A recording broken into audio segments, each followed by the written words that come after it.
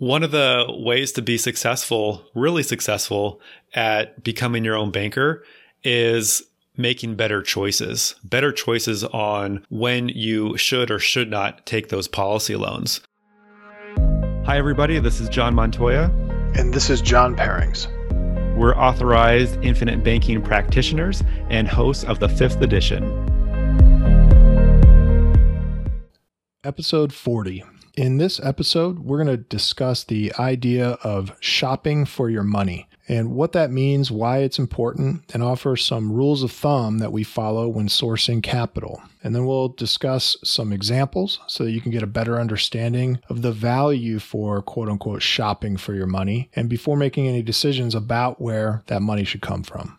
So first of all, to kick this off, what do we even mean by shopping for money? We should be finding the best sources of capital for the situation that we're in at the time. Now, a lot of people will come into IBC and maybe, their first priority with their cash values is paying off debt. Other people will come into IBC and they're coming in with capital that they want to deploy for investment purposes. Either way, you should always shop for your money first before you go out and actually deploy your capital. To give you an idea of what we mean by that, we're going to give you some examples later on, but I think this is going to be a great segue from a thread of what we discussed in episode 38, guaranteed and non-guaranteed components of a life insurance policy, where we talked about having a business owner mindset when practicing IBC. We want all our listeners to have a business owner mindset when it comes to IBC, but sometimes people will be so eager to take policy loans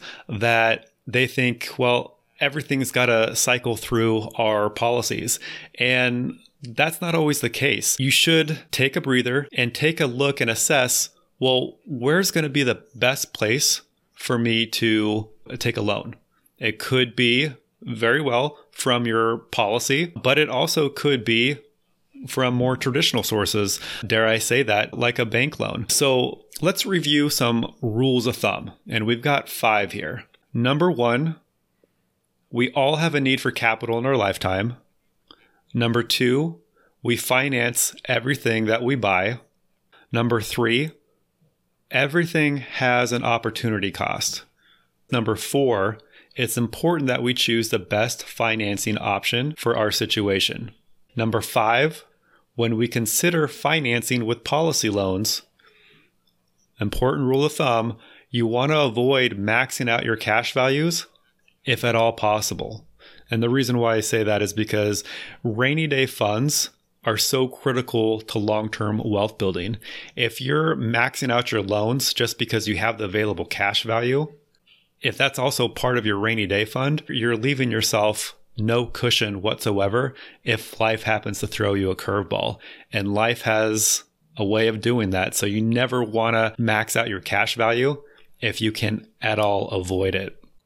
Those are great rules of thumb, and we talk about those all the time. Of course, we finance everything we buy is one of the biggest things to understand. And that's a mantra that you see repeated in the book, Becoming Your Own Banker by Nelson Nash. And it's a really important thing to pay attention to, because when you finance everything you buy, what does that mean? It means we either pay interest to someone else or we give up interest we could have earned. One of the myths of IBC is that we can somehow build a life insurance policy and take out policy loans, and then sometimes people call it paying themselves back. And so this episode, the reason we're getting into this and why it's important is that myth needs to be squashed, because we're not paying ourselves back. There's an interest rate that gets paid for using someone else's money or gets lost when we use our own. In the case of life insurance policy loans, we are paying a rate of interest to the insurance company for the use of a policy loan. Okay, so we're not paying ourselves back. When we use a policy loan, we're paying interest to the insurance company for the use of their money. And that's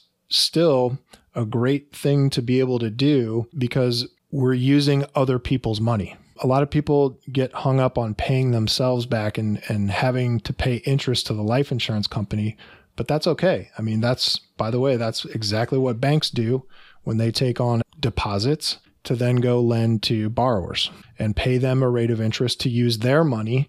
So we're doing the exact same thing.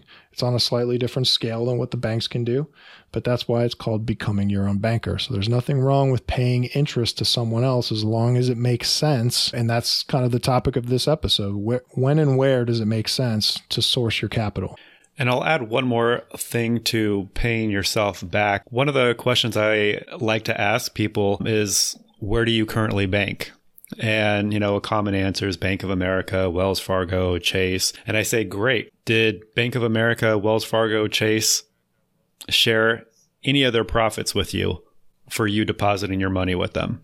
And the answer is always no. And I'll say, well, wouldn't you agree that it makes more sense to set up your own banking system where you can partake in the profit of this financial system? Well, of course, yes. So realize when you're paying a policy loan back to the life insurance company, that is revenue for the life insurance company. Just like when you take a traditional loan, that's revenue for the bank. But when you repay that policy loan, that's all going to go to the bottom line of the life insurance company. And ultimately, it's going to become part of the profit, which then gets shared amongst like-minded people, i.e., policyholders, you and me, from a mutual-based company. That will never happen in the traditional world. So there is that advantage to paying back policy loans. You know that it's indirectly going to come back to all the policyholders. So here's another myth. I'll hear this every once in a while. There's this confusion out there that when you take policy loans, it'll actually help your policy grow faster. This is a fallacy. I think people come to this conclusion if they've read Nelson's book and misunderstood one of the euphemisms that he uses when he teaches IBC, which is paying extra interest.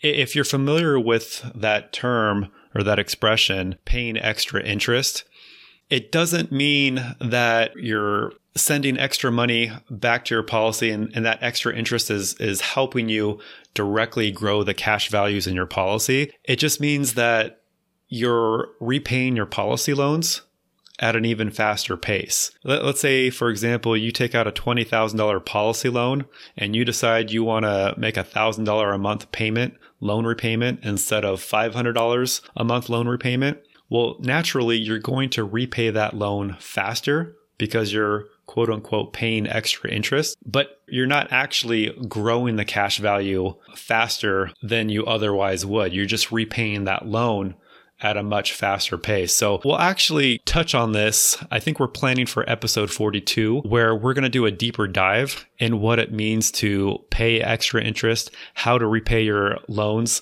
in the best possible way, and of course, to add another euphemism, how best to be an honest banker. So stay tuned for episode 42 when we do a deeper dive on what all that exactly means. Let's talk about how we have a constant need for capital. What I mean by that is, it doesn't matter what stage of life you're in, we always have a need for whatever large capital expenditure is right in front of us. Whether it's buying our first house, remodeling your house, sending our kids to college, weddings. You go on even all the way towards the end of your career. And what are you financing then? Believe it or not, your retirement needs to be financed. So there's this huge need for capital through all the decades of your life. You will never really not have a need for money. Once we come to that realization, you should then understand, where's going to be the best place to park that capital so that we can do all the things that we want to accomplish in life. That's really where we then come to shopping for the money, because if it makes sense to take a policy loan, we should definitely go down that route. But there's going to be other times where it doesn't make sense to take a policy loan. One of the ways to be successful, really successful at becoming your own banker is making better choices on when you should or should not take those policy loans. Now, we aren't taught to shop for money like how we're never taught to be our own bank. We have to realize that shopping for the money needs to be the first thing that we do before we even shop for whatever it is that we're going to deploy our capital on. Let's discuss shopping for the money a little bit further, i.e., how are we going to pay for something? Because that's the first thing that we should be making a decision on. How are we going to pay for something? In order to do that, what we want to do is discuss a couple different examples because everybody's situation is different. So here's example one. Let's say you're a household with a lot of liquidity. And because you have a lot of excess liquidity, you have the ability in this example to accept a bank loan with a structured payment plan. The easiest example I can give you is car financing. Most everyone can qualify for a car loan these days through a traditional bank or lender. Well, you do have that decision to make where, okay, you can take that traditional loan to finance your car, or you can take a policy loan. Now, which would be best? I will argue that if you have a traditional bank loan where you can get really good financing, the cost of money is extremely cheap, you're better off taking that traditional bank loan with the affordable structured payment and leaving your cash values available for a better use. Now, what would be a better use of your cash values? I believe it's making investments with it, deploying that capital where if you can invest in a business or an asset that can produce cash flows of 8, 10, 12%, well, that's going to be a better use of your money than taking a policy loan and financing a depreciating asset. Because ultimately, the goal for everybody listening here should be to grow your net worth. So you want to deploy your capital in the best way possible. That's example one. I like the way you said that. If I could jump in for just 2 seconds, I think another way to look at this is like, what kind of job are you giving your money? What John Montoya just talked about is, well, he could go get a car loan. Let's just say it's at 3% or 2%. I mean, there's crazy low interest rates out there right now. He could go get a car loan. If you were to use a policy loan, let's just say the average policy loan right now is 5%. He could go get 2%. Well, what's the best job for his money? Is it to spend 5% for the car, or could it be to spend 2% for the car and then use the 5% loans to go out and create value at 10%, which is basically what a bank would do. So it's kind of like finding that best job to do with your money. So I like the way that you just described that, John. Basically looking at it from where can I make the most value happen with which source of capital. Yeah, I put it this way to a client of mine. I said, take the dumb money. If you can get the lower cost of money from a bank, take the dumb money and then put your cash values in your policy to better use with an asset that's actually going to grow your net worth. Stupid money. Buy this car for me. Yes. So let's look at example two. So in example two, we have a household that isn't as liquid. Perhaps they're just starting out, or in most cases, this may be a household where they're new to IBC, so they're still capitalizing their first IBC policy, and they just don't have a lot of cash value built up yet. So they automatically have to lean towards a bank loan with a structured payment so as not to tie up their cash values, because maybe this first IBC policy is going to first act as their rainy day fund. If that's your situation where your IBC policy is really replacing your previous rainy day fund, you don't want to tie up all those reserves to go finance a car or, something to that end.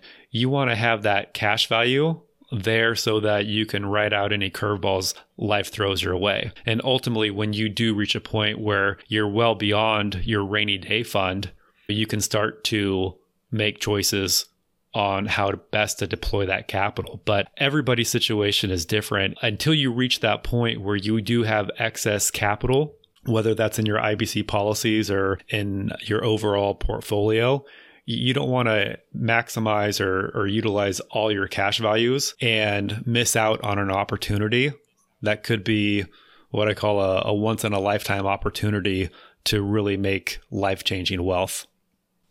So, John, I think you had another example you wanted to touch on as well. Yeah, and it's a simple example. Like, so what you were just talking about, you want to make sure you've got your rainy day fund or your emergency fund.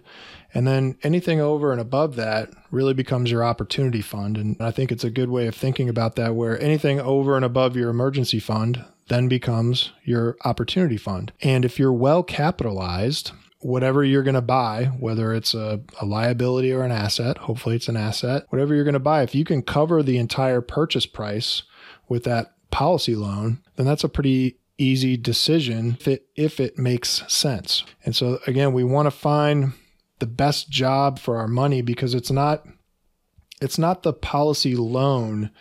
And I think the reason we kind of talked about those myths earlier in the episode is that it's not the policy loans that are actually making this powerful. It's the policy cash value. So no matter where you get your money, if you have that underlying collateral or that underlying cash value to back everything that you're doing, it's going to be a better economic decision.